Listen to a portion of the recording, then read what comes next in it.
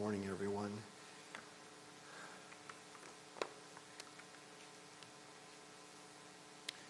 Stand here this morning.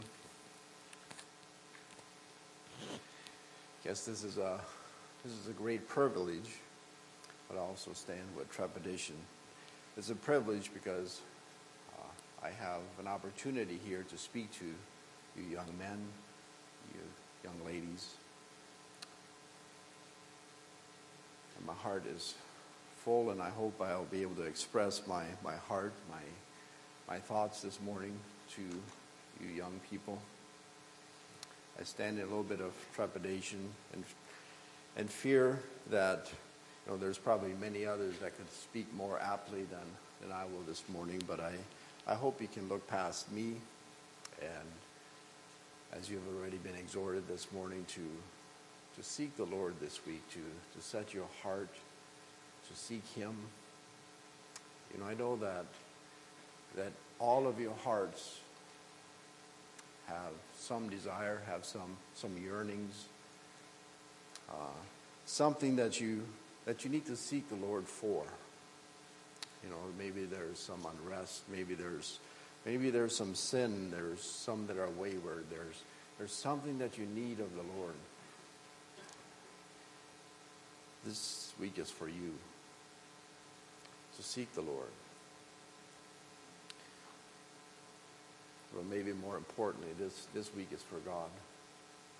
Don't rob God of this time of giving your heart, your affection, your allegiance to Him this week, your time in seeking Him. Don't rob God of that, but give God His due, and God will bless you for it, young people. So with that, why don't we just pause for a word of prayer? Yes, Lord, we do bow before you this morning in the opening of the Bible school. Father, we look to you and you alone, that you would come into our midst, into our presence. That by your Holy Spirit, Lord, that you would rest upon our hearts, that you would bring a solemnness, that you would bring a openness, a yieldedness to you. Lord, you know all our hearts, you know all our desires, you know where we're at. And perhaps this week you just want us to acknowledge where we're at, just the way you have asked Adam, where are you? He knew very well where Adam was, but yet you asked. And maybe that's the question that you have for all of us here this week. Where are you? And Lord, we want to respond to you. We want to yield to you. And we want you to speak to our hearts. So Father, I just pray in this time that you would just come and speak to us, Lord. We love you. We want to serve you and worship you and praise you. I pray in Jesus' name, amen. Well, this morning I want to speak to young people about vision, about where you're going, what your aim is. You look at your life, what are you aiming at? What is the thrust of your life? When you think about vision, I looked at the dictionary, and the obvious definition of vision is the faculty of being able to see. If you have vision, you can see. You perceive things. Your eyes can look out, and you can see. I can look out here this morning. I can see each of you. That's the basic definition of vision. But another definition of vision is the ability to think about or plan the future with imagination or wisdom. It's to be able to look out into the future. It's to be able to look out, to discern. It's to be able to direct one step, to set a direction for your life, to plan a course. That is the vision that we want to speak about today. That's the aim that I hope to convey to you young people today. is that you would set a course, that you would plan a course of action in your life. This could be a good opportunity this week to set some things right. Maybe your course has been wayward. Maybe your course has been, kind of going all over the place. Maybe this week you can set a course straight. You can come to the Lord and make some fresh commitments to the Lord. Lord, I have been going this way. I've been going that way. I've been going everywhere. My course hasn't been steady. My course hasn't been straight. This week, I want to set my course straight. I want you to establish me. This could be a time this week of seeking the Lord. To be able to look out, where will you be 5 years from now? The decisions you make today, the decisions you make this week could very well affect where you will be 5 years from now. To be able to look out into the future with imagination and wisdom, to be able to look out in the future, to be established in the Word of God. I hope that comes out in my message today. It's we need to be established in the Word of God. We need to have the wisdom that comes from the Word of God. That's what we want to set our aim to. That's what we want to set our course by. Well, that's what we want our navigation to be set on. The North Star. If you think about navigation, if you can find where the due north is, which is probably back here somewhere. But if you know where north is, you can figure out any other direction. But if you have no clue where the north is, then you're lost. You don't know if this is east, west, south. You don't know where you're going. But if you can figure out where north is, you can figure out any other direction. The Bible, the Word of God, is the true north. It is what we want to set our navigation by. It's what we want to be aiming for. Another thing I want to challenge all of you this morning is you are responsible to set your vision. It's in your control. It's not outside of your control. It's not your circumstances that set your vision, that set your aim. Some of you may be coming from a difficult home, from church troubles, or there may be all kinds of pressures in your life, and you say, well, that is what's determining my vision. That is what's determining my course. I can't help it. That's just my circumstances are difficult and they're hard, and I don't want to lessen that. I don't want to say, well, just get over it. They may be difficult, they may be hard, but that is not what sets our course. We set our course. We set where we want to go. When Joseph was in Egypt, he had a course. His circumstances were all adverse. It wasn't just one bad circumstance that came to Joseph that his brothers sold him into Egypt. But one circumstance after another. He could at any point in time just raise his arm. I can't help it. I'm here against my will. This just is not working. I might as well just give up. I might as well just give up on God and just do what I want, or just throw it all away.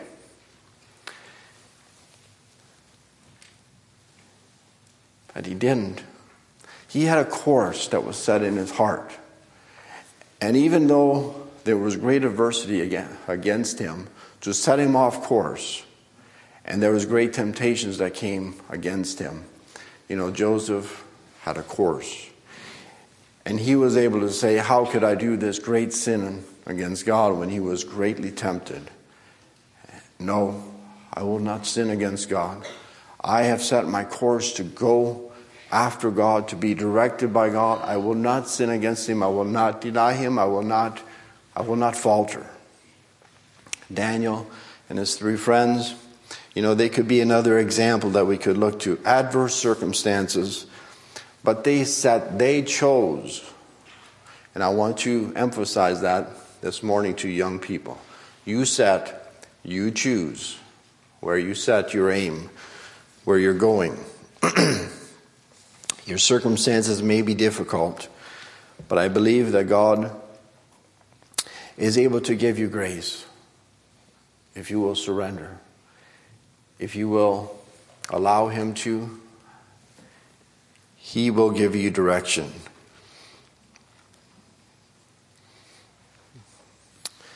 You will end up going where you intend to go. It's where you set your vision. It's where you set your affection. That's what you will have. One of the emphasis that I want to make to young people this morning is to set your affections, to set your aim at the Lord Jesus Christ fully and Him alone. There's many things in this life that we can set our aim to, that we can set our affections to, that we can go out. There's many loves, there's many idols that we can have in this life. But may we set our hearts on the Lord Jesus Christ. I, as of late, have been greatly blessed and challenged by just a phrase that I came across in a German hymn. And the phrase is quite simple, but profound if you consider it for some time. I have found, or I have what my heart has been asking for. I have what my heart has been asking for. And as I ponder those words, I have to ask my own heart, do you have what you're asking for? Do you have everything you want? Are you fully satisfied? Is your heart serene, peaceful, quiet, restful, because you have what you've been asking for?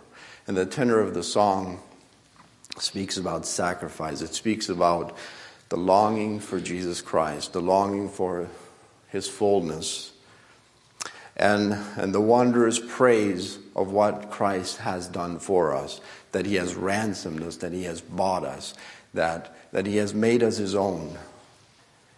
And now my heart has what it's been asking for. And I am content, I am satisfied. I thought this morning, does anybody know what an oscilloscope is? Probably a bad example then. But I think I'll throw it out anyway. Just this morning as I was sitting there, I was like, you know what if we could hook up an oscilloscope to our heart? An oscilloscope is basically an instrument that measures electrical impulses and shows you the electrical signal as it's passing through a conductor, the exact frequency of the signal, whatever it is. You've probably all seen a heart monitor where the heart monitor goes up and down. That's sort of an oscilloscope. It's just measuring some electrical impulse. And I thought, this morning, what if our hearts were hooked up to an oscilloscope? What if today your heart was hooked up to an oscilloscope and you could just see what signals are coming from your heart? You know, is it just a wild mass of signals, just affections and desires and just noise that's coming out of your heart? Or is it just a quiet signal, peaceful, restful? I have what my heart has been asking for. I have the Lord Jesus Christ. I'm established in Him. My heart is quiet, peaceful, serene, restful. That's what I would like for you young people to consider this morning. As you consider your course, as you consider what you're aiming for, the Lord Jesus Christ is sufficient for all of us. He should be what our heart is yearning for. And if we have Him, we have everything. Paul wrote in Corinthians, how did he say it? Therefore, let no man glory in man, for all things are yours. All things are yours. The world or life or death or things present or things to come, all are yours. And you're Christ, and Christ is God. That is a foundation. That is something that we could be established in, or that we should be established in, that if we have Christ, we have all things. We don't need all the other things that our hearts can hanker after and desire. We have Christ, and let our hearts just be content in that today. Let us surrender to Him, and let Him be the fullness of our hearts. If I can encourage you, young people, just ask yourself, do I have everything that I want? If we have Christ, then truly we have to be able to say, I have what my heart has been asking for. Maybe we overjoyed of having Christ. Jesus says, if your eye be single, then your whole life is going to be filled with light. But if your eye is evil, then it's full of your life is full of darkness. But this morning, if our eye, if what we're aiming for, if what we're pursuing is the Lord Jesus Christ, if we look steadfastly into His face, we will be filled with light. We will be filled with knowing where to go. I mean, there's times, I've experienced, and I'm sure you have, where you just almost raise your hands in exasperation. God, I don't know what you want. I don't know about my life. I don't know where I'm going. I don't know what is out there. What's in tomorrow. I don't know where you want me to go. I don't know where you want me to be. But our life is filled with light. Light helps us to see. It gives us vision. Without light, none of us can see without light. If we will set our eye single on the Lord Jesus Christ, He will give us vision. He will give us direction. We won't walk in darkness. We won't stumble in darkness. We will have light.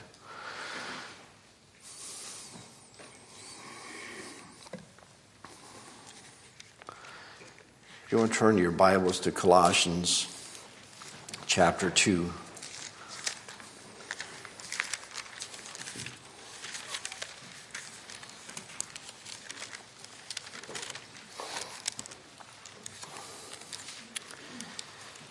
Colossians chapter 2, we need vision. We need to be established. Colossians chapter 2, I'll read verse 7, a couple of verses there. Rooted and built up in Him, established in the faith, as ye have been taught, abounding therein with thanksgiving. Beware lest any man spoil you through philosophy and vain deceit, after the traditions of the world, after the rudiments of the world, and not after Christ. For in Him dwelleth all the fullness of the Godhead bodily. And ye are complete in Him, which is the head of all principality and all power. These verses speak about being rooted, being solid. And it's rooted in the Lord Jesus Christ. It's rooted in the Word of God. And there's a warning, there's an exhortation. Beware lest any man spoil you. Spoil you is to take away from you. When in the old times, when in the battles, the warriors would go out there and they would defeat their foe, and they would spoil. They would bring back the booty, the valuables. They would spoil. They would basically strip everything of value and take it back with them. Beware lest anyone, Paul is exhorting us here, beware lest anyone spoil you through philosophy and vain deceit, after the traditions of men and the rudiments of the world. All the loves that can be beckoning for our attention, all the things that want to distract us, beware lest Those things spoil us. Those things take us away from the wealth that is in the Lord Jesus Christ. We've all heard the verse quoted many times, without a vision the people perish, or the people become to ruin. I think it's this very thought of being spoiled. You have something valuable, and you're caused to relinquish it. You're caused to give it away because somebody beguiles you. Somebody comes along and says, that's really not that valuable. Why don't you give it up for this thing over here? And Paul exhorts, don't give it up for the rudiments of the world. Don't give it up for the elements of the world. Don't be spoiled. Don't be robbed of that which is valuable. To be rooted in Jesus Christ, to be rooted in the principles of the Word of God is valuable. Those things which you have been taught. Most of you have been in Christian homes all your life. You've been hearing the instruction in the Word of God. Those things are valuable. Don't be beguiled of them. Don't let Satan ruin you and take away from you those things which have been instilled in you.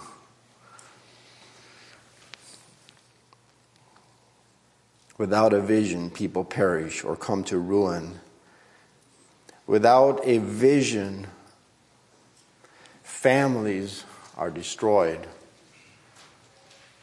Families let go of things. They are spoiled by Satan. They are robbed of the valuable things, and they're given a cheap imitation. They're given something that is of lesser value. And we relinquish it. Dear young people, hold on to that which is good. Hold tight to it. Don't let it go. Let your vision be continually set upon those things that are of value. And it's the Word of God. Homes are destroyed. Churches are destroyed for a lack of vision. Spoiled by the rudiments of the world.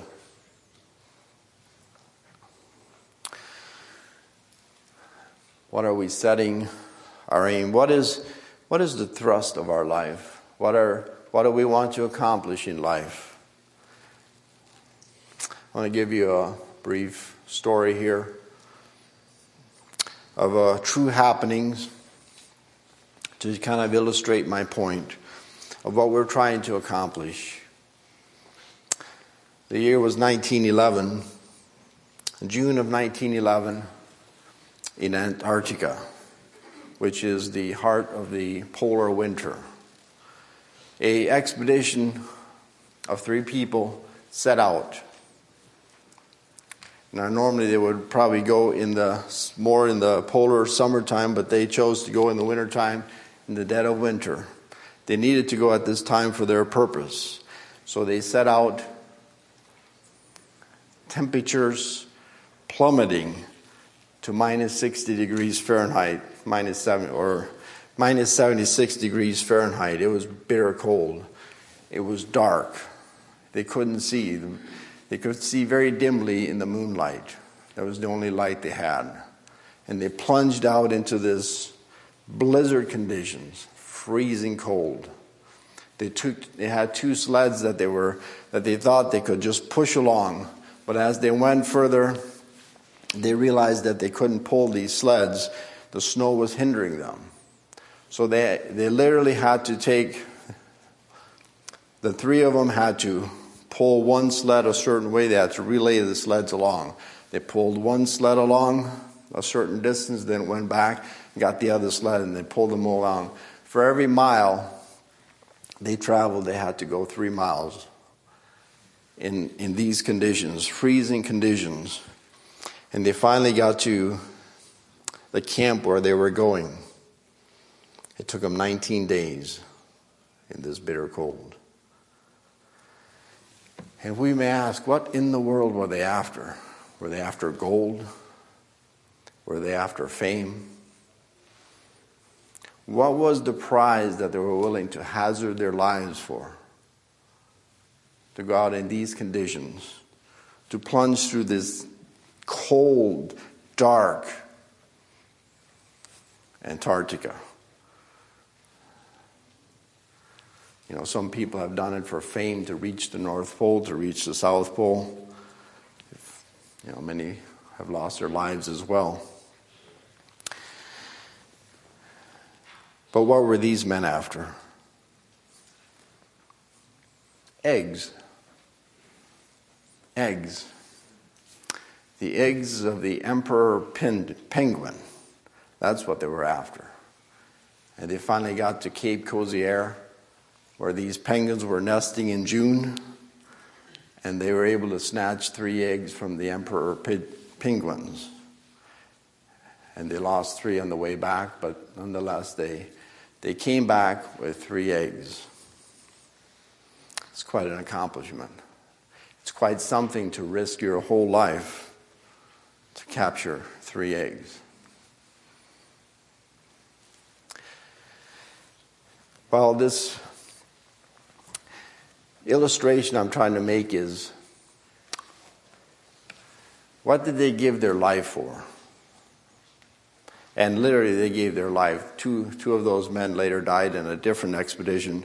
And the one man that survived was said never to be right again. Because on this expedition, he was so cold that he literally shattered his teeth from chattering. And he literally was never the same for the rest of his life. But he had 3 eggs.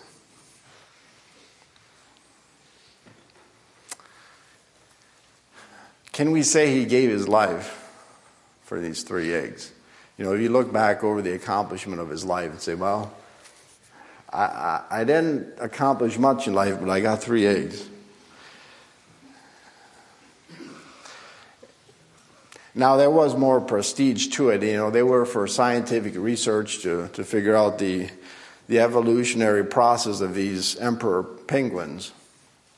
But it turns out, when the eggs got to the scientists that actually needed them, the scientists died, and they later determined that these eggs really aren't the best use for studying the evolutionary process, so the eggs just ended up in a museum. Now, we don't need them after all. Really? I just risked my life capturing them, and you don't need them? The pursuit of life. If we close the chapter of our life, will it be said, he didn't accomplish much in life, but he was able to get 3 eggs. What is the pursuit of our life? What are we going after? You young people have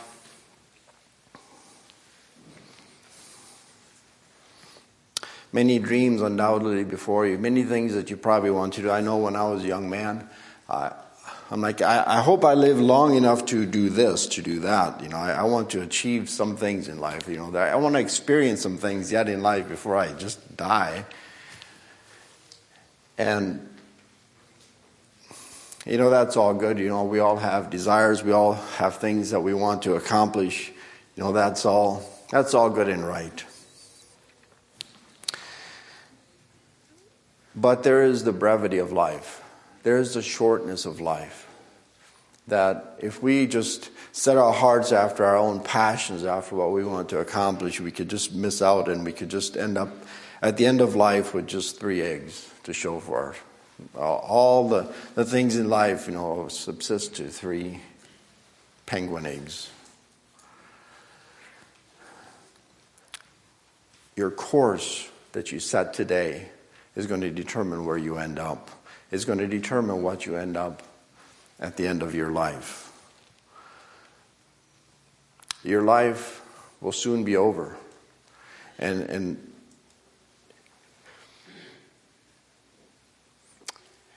it's probably hard for you young people to see that, to fully appreciate that. But life quickly passes by.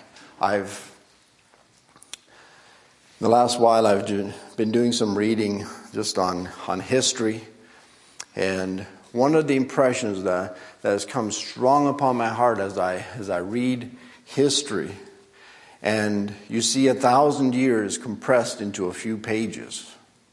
And in that thousands of years, the people that have come and gone, emperors that began to rule, and they thought they had the world at their disposal. And before they even realized it, they were passing off the scene. Many emperors, I think of in the Roman times, there was many emperors. They came into power, and they thought they had many years. They thought they had many things to accomplish. You could tell by the very way they conducted themselves. They thought they had many more years than they actually had.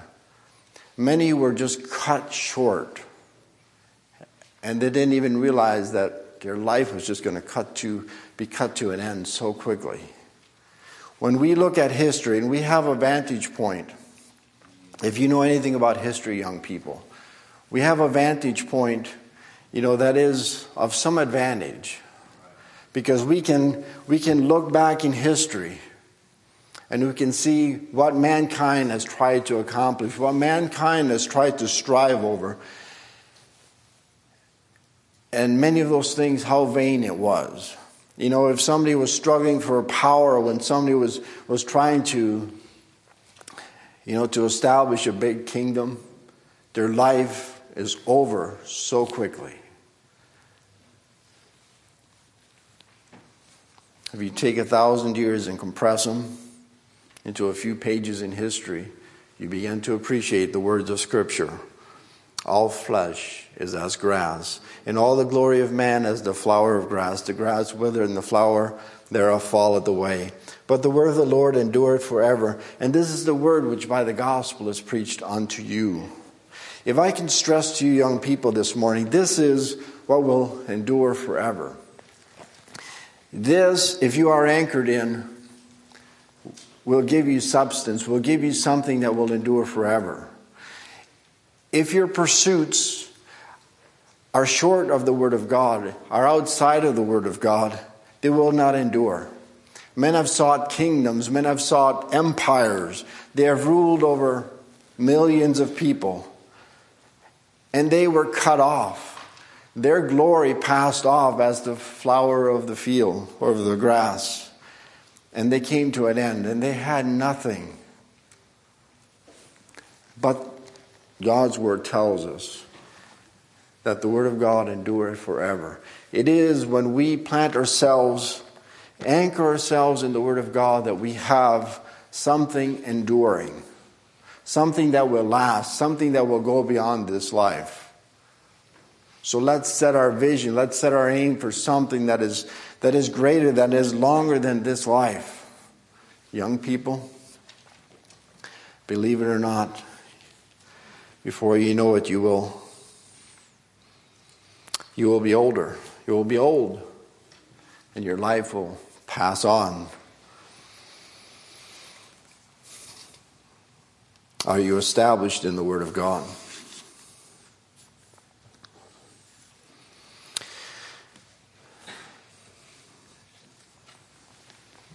God help us to have an accomplishment, to have something at the end of our life to show more than 3 penguin eggs. To be established in the Word of God, to be established in what is eternal.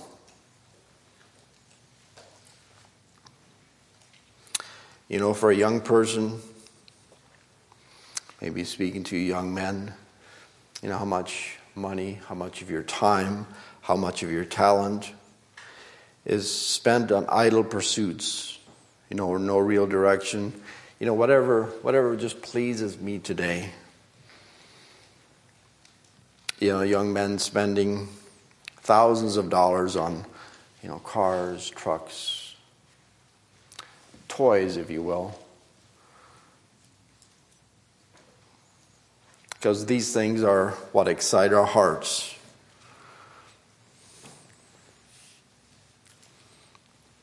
But so much can be squandered, so much of our time, so much of our effort.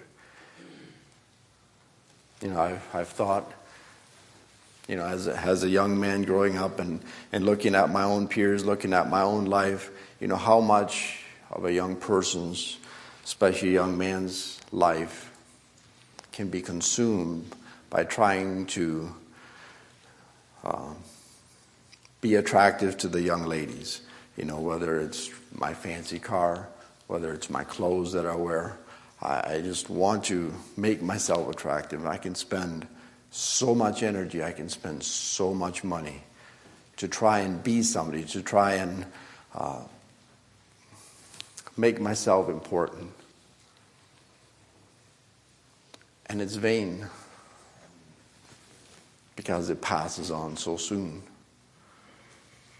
Put your energy in the Lord. Put your energy in the Word of God. Be established in Him, in those things which are eternal, those things which are last. Don't be ensnared by the demands of the world.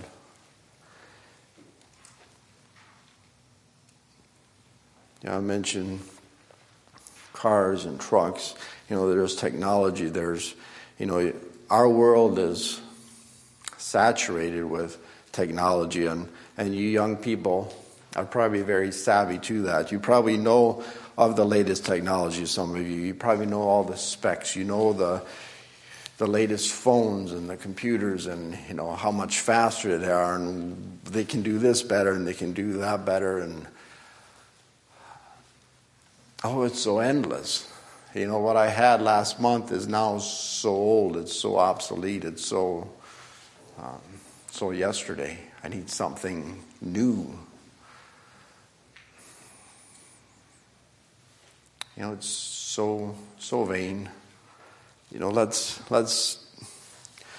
go higher. Let's go into something more substantial than just what is the latest. Don't sell out for that. Don't give your life to that.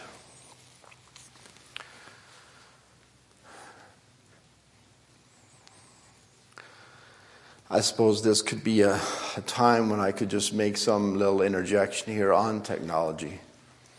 I don't want to, this morning, speak to you young people. I suppose as an old codger who's out of touch and you don't understand. But I do feel that perhaps the word I can speak, that hopefully you can just hear my heart. I'm not in extreme position on technology. I see the value of technology. I use it every day of my life. I see it as a tool.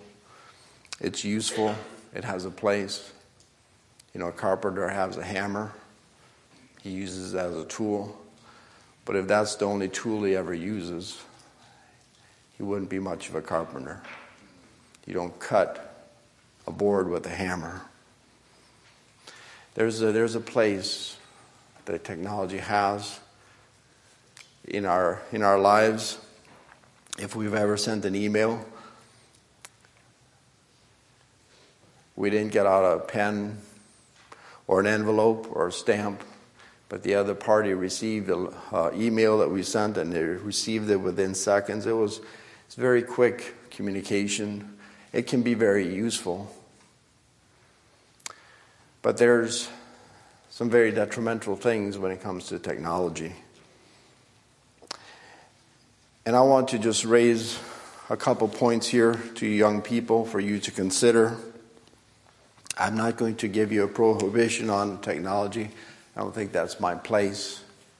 You have authorities in your life that are hopefully looking after you. Just want to give you some considerations. When it comes to technology, there has to be maturity in place. And I ask you, young people, are you mature when it comes to technology?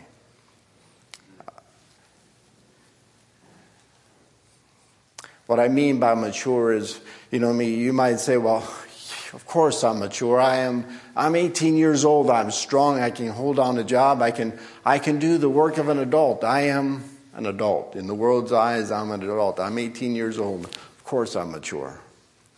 That's not the maturity I'm speaking of. I'm speaking about being mature in the Word of God, of being rooted and grounded in the Word of God. Rooted and grounded in the principles of the Word of God.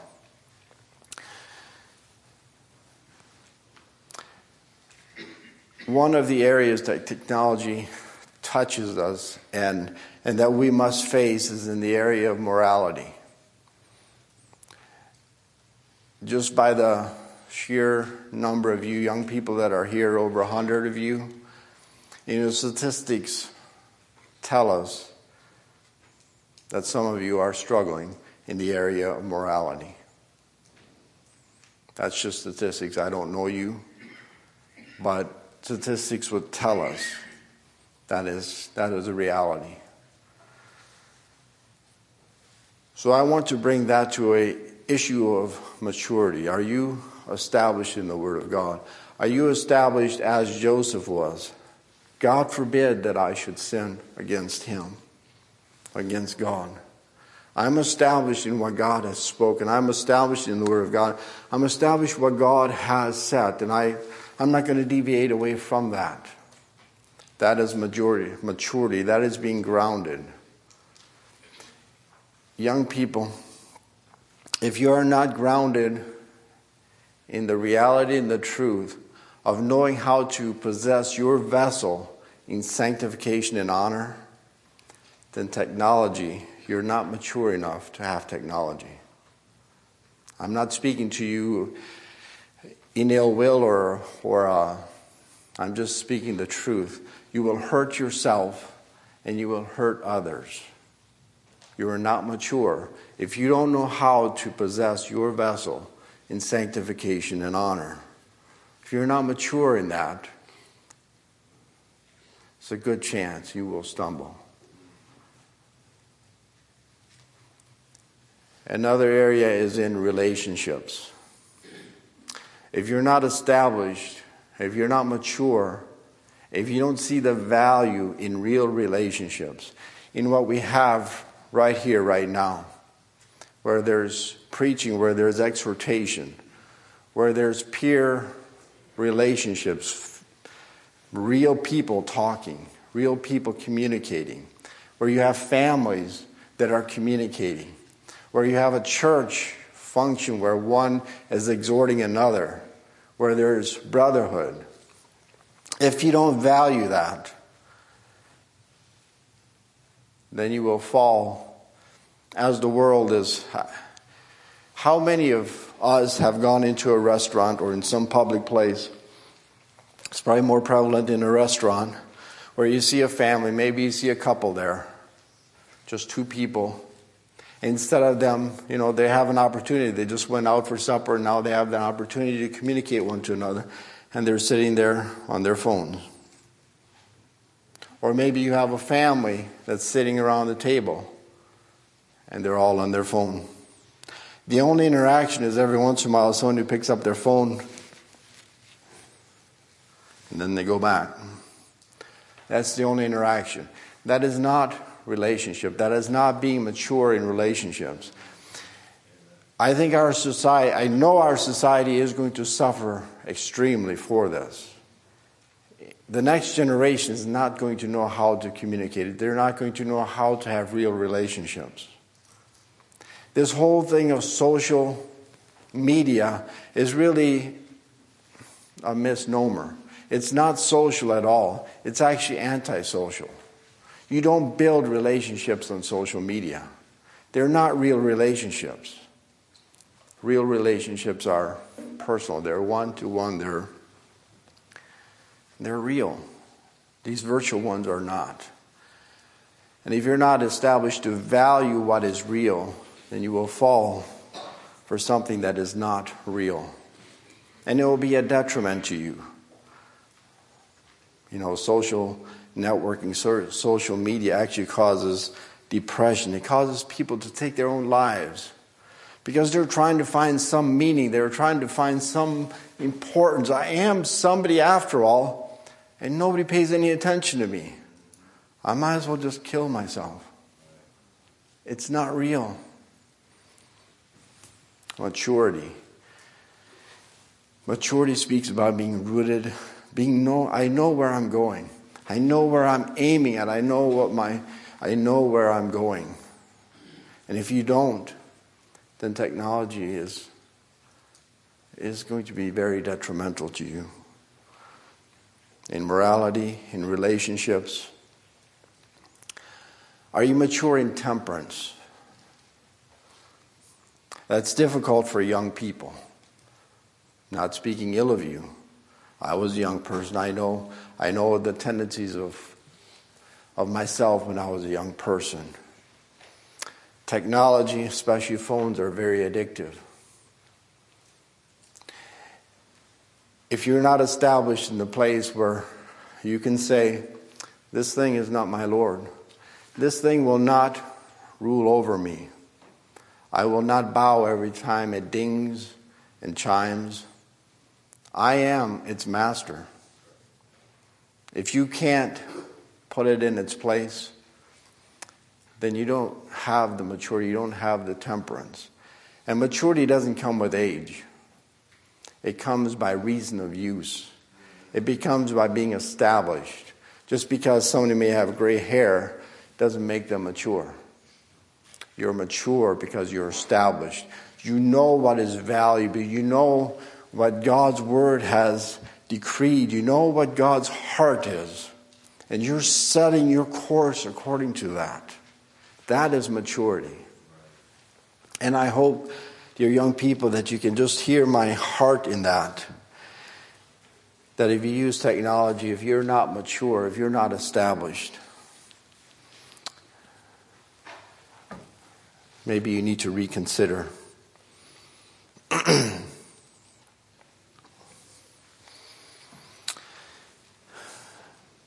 Setting a vision, setting a course for your life. Getting a compass for your soul. Where are you going? What's your heart aiming at? What are you drawn to? You know, the compass always wants to go to the north. You know, it's constantly, no matter which way you try and turn that compass quickly, the needle always wants to go to the north. That's just the way it works. May our course be the same way, young people. May your heart, no matter what you face, no matter what temptations come your way, no matter what circumstances come your way, may you always face to the north again. Face to the north. Turn and look steadfast to the Word of God. Look steadfast to the Lord Jesus Christ.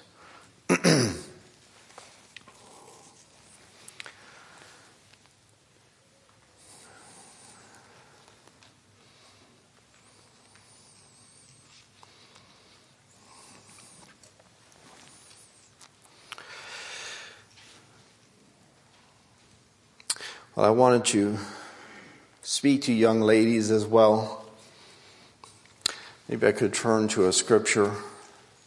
I have to acknowledge here, I struggle to be practical at times. But this was always amusing to me because I don't even have to try and be practical. It's just in the Word of God. I mean, it's just right here. So if you want to turn your Bibles to 1 Timothy chapter 5, verse 14.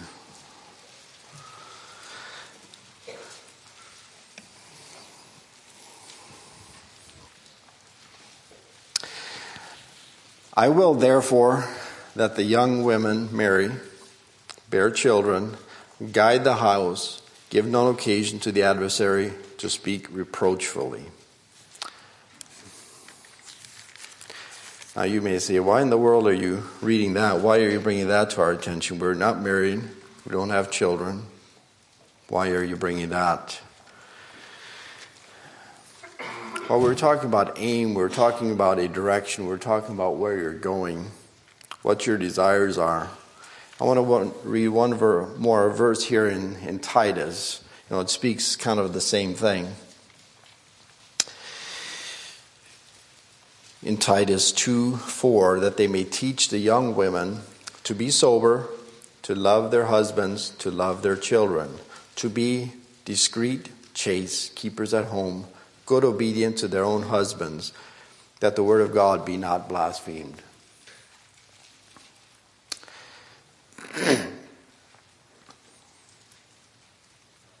The Lord should tarry. I believe, as it has been in prior generations, many of you in this room are going to be married sometime. I believe that's God's will for you, at least for the majority. There's some that, may not be married, but Paul is saying, I will that young women marry. It's God's will. There's nothing, marriage is good. For a young man to find a woman is a good thing. Many of you will be married.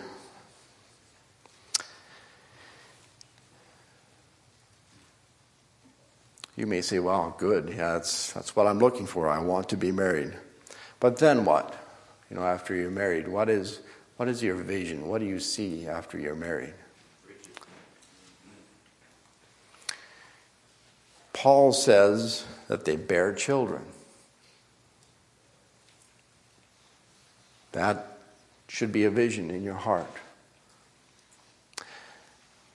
The world doesn't see it that way, young ladies. The world doesn't see children as a blessing.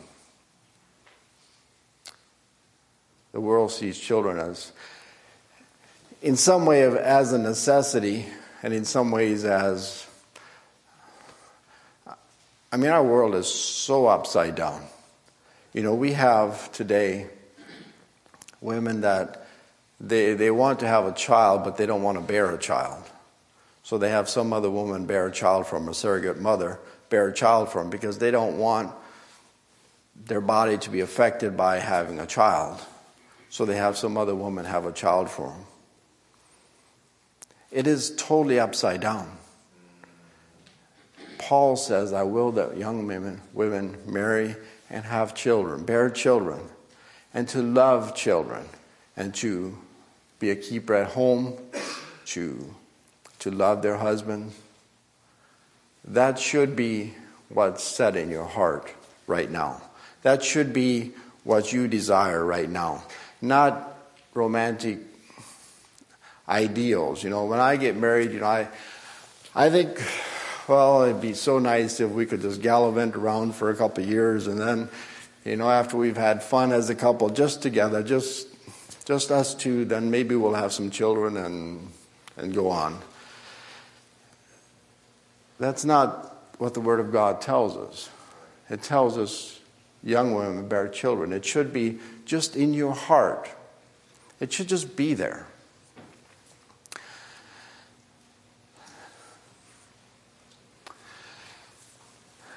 In my own life, I can tell of my experience. When I was getting to know a young woman that is now my wife, there was,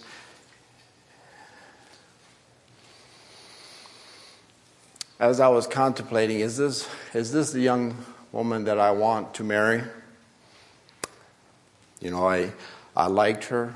I liked to be around her. She was attractive. She was fun. I liked her. But there was something that was kind of bothering me, and I don't know that I could really put my finger on exactly what it was. She had a career, she had a job, she had a better job than I did. She made more money than I did. Maybe that kind of irked me a little bit. But I don't think that was really the entire thing, So one day we were sitting down and we just had a heart-to-heart talk. And in the conversation, I asked her, is this really what you want? Is this what you want? A career? To be away from home? Because that's not what I wanted for a wife. I didn't want somebody I wanted to have a family. I was 23 at the time. I didn't have a lot of wisdom. I didn't have a lot of people speaking into my life. I didn't know much, but at least I knew that much. I wanted a family. I didn't want a wife that just had a career. that didn't want to stop a career to have children. And so I asked her, is this really what you want? And she didn't even pause. She says, no, that's not what I want.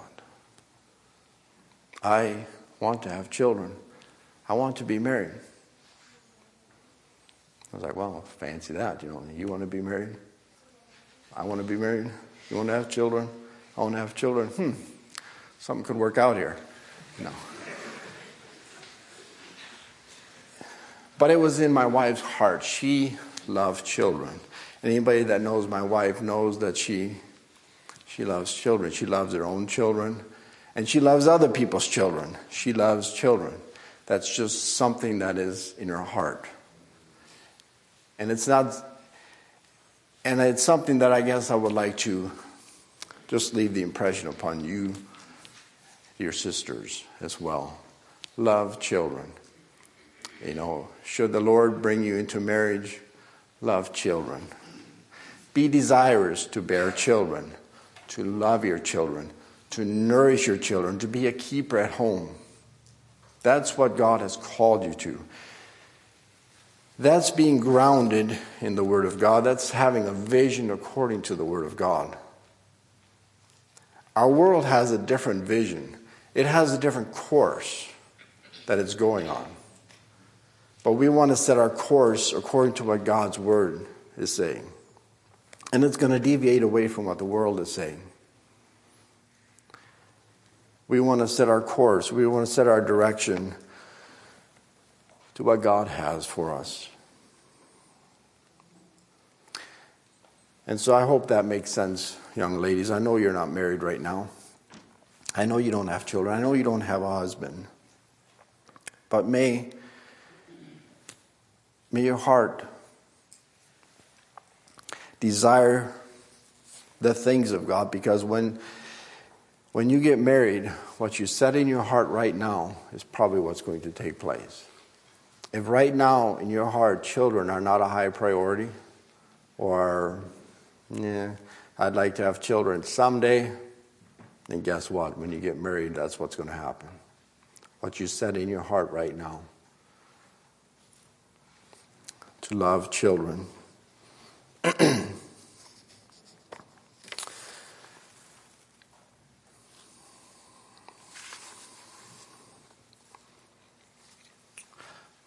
I forgot my time. What time is this session over?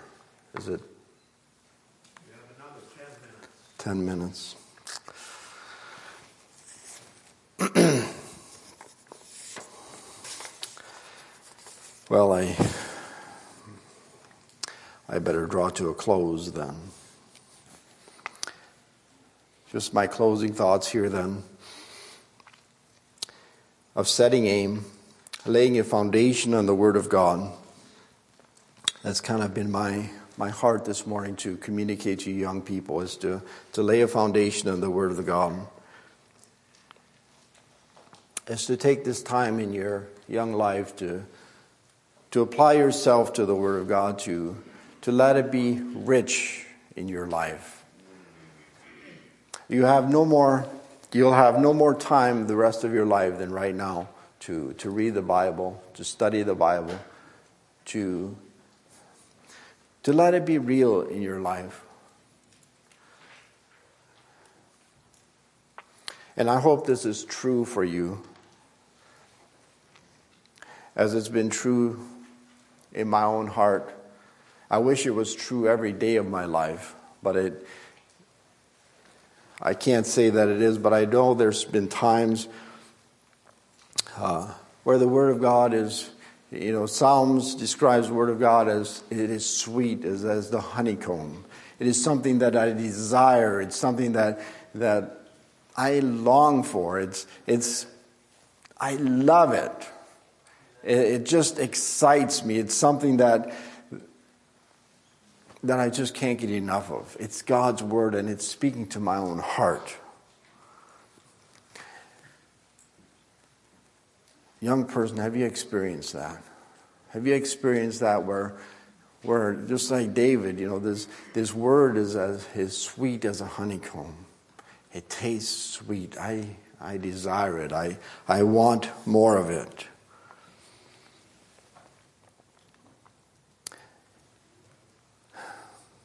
Wherewith shall a young man cleanse his way? By taking heed according to the word.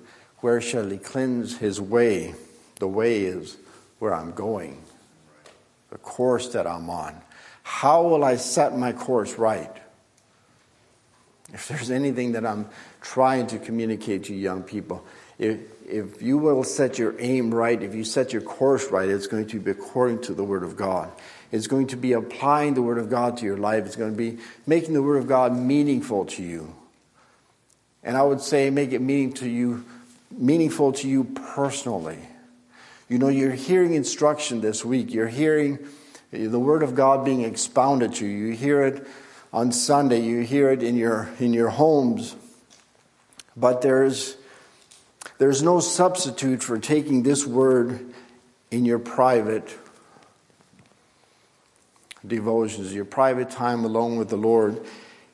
And this Word is spoken to my own heart. This word is spoken, becomes precious to me. Because I am taking it, I am tasting it, I am experiencing this word, I'm making it my own. It's what I do with this word that is going to affect the course and it's going to affect the direction of your life.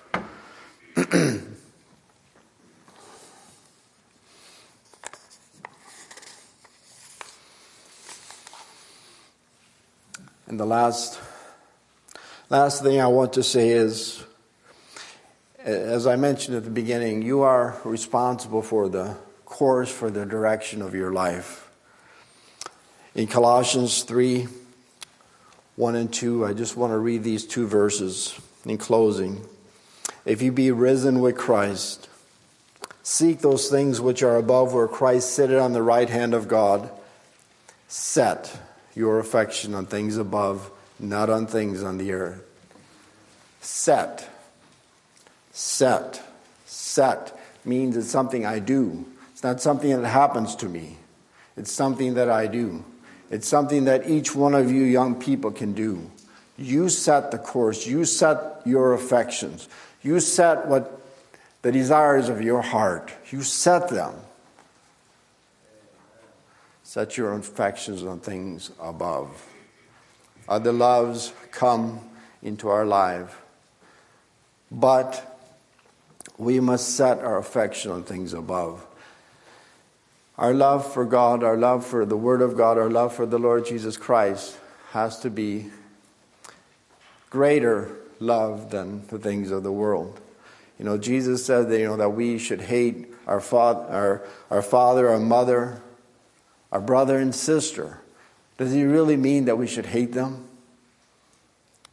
No, he means that we need to love him supremely. A superlative love, a love that is greater than anything in this world. That is setting our affection on things above. That is setting our course, is to love him above all other things. Whatever those things are in your life, set your course to love him.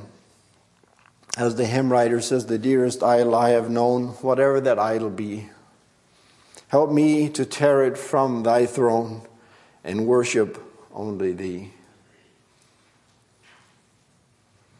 Can you set that in your heart this week? If you've come and there's greater loves, if you come there's greater idols in your heart, can you just surrender to the Lord this week? Can you set your affection on things above? I sincerely hope this week, young people, that you will meet with God. You will find him here as you seek his face. And God bless you richly.